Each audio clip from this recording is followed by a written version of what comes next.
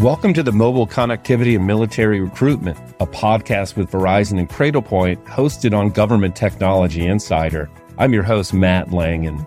All branches of the United States military are currently facing a recruitment crisis.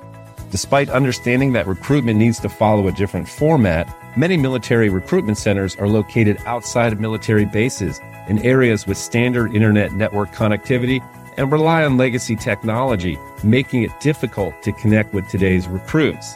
As recruiters work harder than ever to build the next generation of America's fighting forces, they need to be able to connect and engage with recruits on their terms. For younger generations, this means connecting immediately via mobile platforms and using gaming to engage with messaging where they are. And today we are speaking with Jared Colvig, who's the Connected Solutions Architect at Verizon, and Mark DeVol, who's the Vice President of Federal Sales at Cradlepoint, on ways enhanced mobile connectivity can help improve recruiting among the branches. And Jared and Mark, thanks for joining us today. Thanks for having us. Hey, thanks for having me. Yeah, no, it's a pleasure. And before we really dive in, let's talk about your backgrounds and your roles. If you don't mind, tell us about your backgrounds and your roles. And we'll start with Mark on this. Sure. So Mark DeVol, I spent 10 years in the U.S. Navy from 1991 to 2001.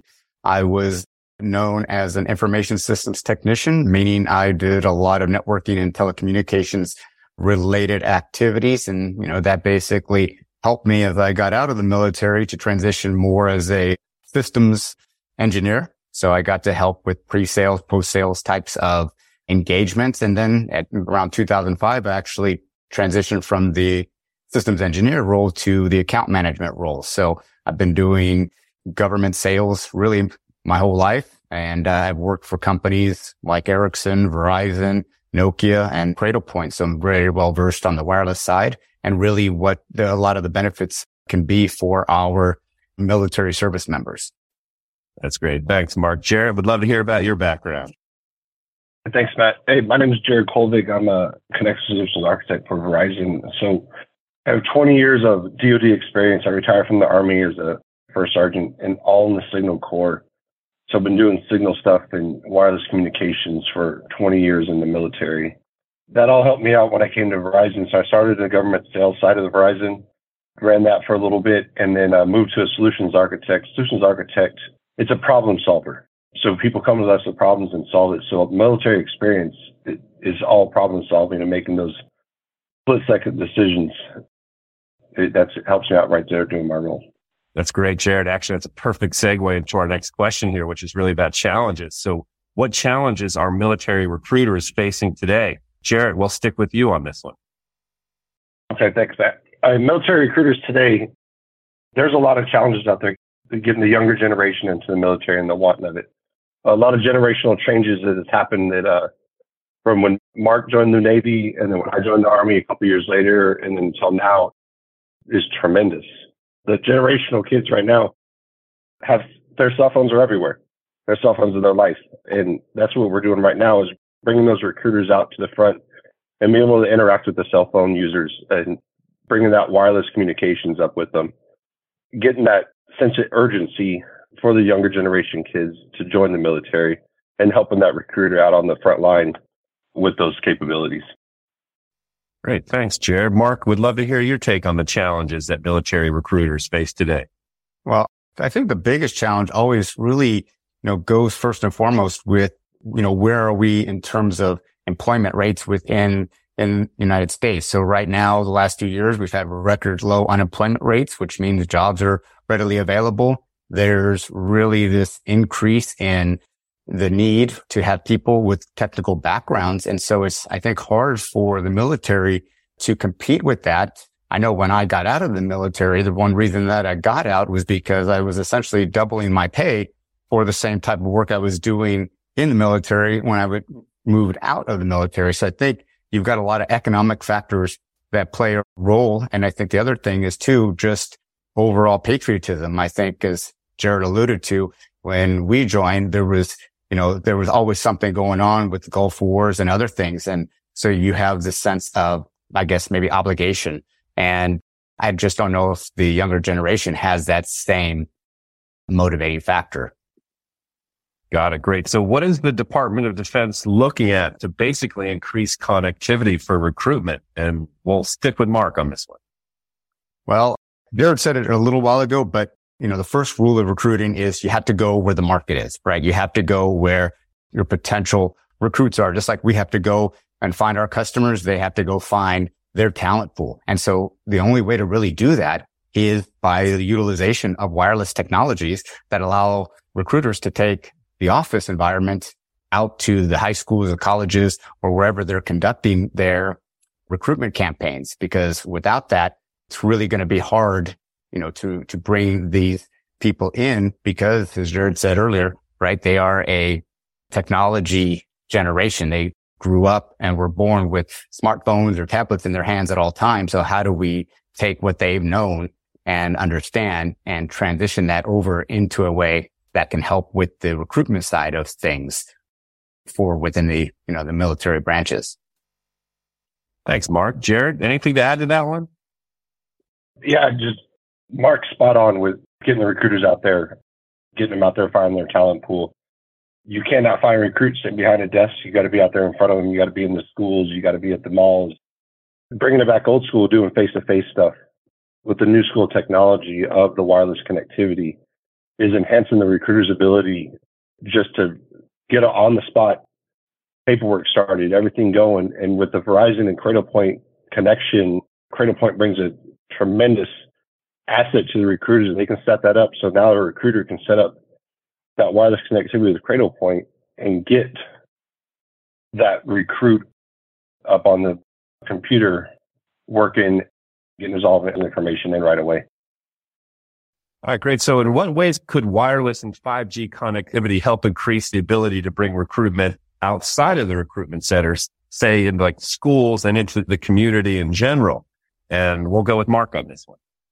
So I think, being able to deploy, wireless and, cellular 5G connectivity out in the schools, the community, the recruiters can now take advantage of some of the, I would guess, cooler things that are available, such as audio, augmented reality, virtual reality simulation, right? We were starting to see things with the different types of goggles that can be used for those simulated environments. The use of gaming, being able to stream, video games and take what these quote unquote gamers are familiar with, i.e., we're all, I think, know Call of Duty and similar, role playing games or flight simulation games. Those are no longer just games, because when you go into the military side of things now, we are using, these types of simulations to train our military. So before somebody even steps foot in a cockpit of an aircraft, they've logged probably hundreds, if not thousands of hours in a flight simulator. Or before they go, a soldier goes on the battlefield, they've probably rehearsed this using, augmented and virtual reality type of solution. So being able to take that and connect that, experience, not just in the home environment, but being able to translate that into the military real world environment. I think that's the key, is to be able to connect those two together, because they are, really, I think, an extension of one another. Thanks, Mark. Let's switch over to the security side of things. So how could this type of technology improve the security of recruitment information and data? And we'll go with Jared on this one. So security is always a big thing. Cybersecurity is huge right now.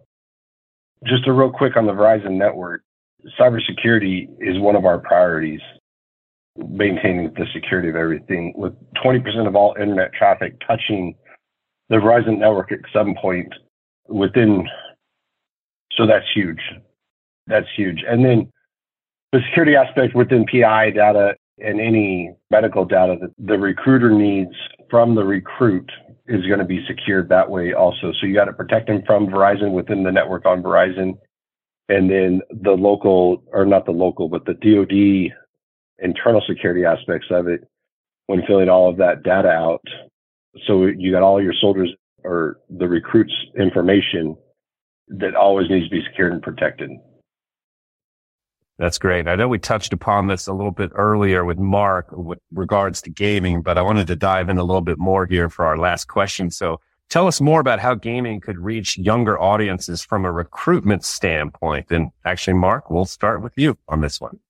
Yeah. So I think going back to, what I said previously is if you're engaged in these different types of role playing, simulation games, like I said, mentioned Call of Duty, Halo, Spec Ops, you name it. There's a lot of different games out there that I think really, even as you're playing it, you may not realize it, but there's a lot I think that can translate from those video game culture into the military side of things, just because, your reflex, your awareness, again, ability to respond or communicate with other people within your team. So there are a lot of similarities there in those games that can be taken, to the military side of things. And I think if you can demonstrate that when you go to a recruiting fair and you can show potential recruits, here's this particular job. Let's say they want to be a pilot. Well, here's how we can use this flight simulator game over here to just basically demonstrate what it might be like to, fly an F-35 or a rotary wing aircraft. So I think just being able to take, again, what we see in this gaming world and translate it into what you can do within the military side of things, I think that connection can be very strong. I know for me, when I joined, it wasn't about games, right? The first Top Gun movie came out in 86. I joined in 91. And that was a huge, I think, recruiting boost for people, especially going into the Navy. We all wanted to be pilots. We all wanted to be the stick jockeys, as they say it. But I think even things like that, where they can bridge, sometimes the Hollywood aspect of it in with the gaming side of things and all the other technologies, I think it can make a very compelling argument for why somebody really should look to the military as a career path. That's great. Thanks, Mark. Jared, anything to add to that one? Yes. Mark hit it right on the head with the AR, VR stuff. So, and a topic pops to my mind. Last year, we did a AR, VR replica of a village that we assaulted as a training mission. We took UAV assets out there, unmanned aerial vehicles out there, flew over the objective, got a 3D print of the objective, took that back in, took that and put that into a VR headset. So now all of the soldiers that were getting ready to go on to the objective can run through it just like they are running through a game. It was a video game for reputation after reputation after reputation.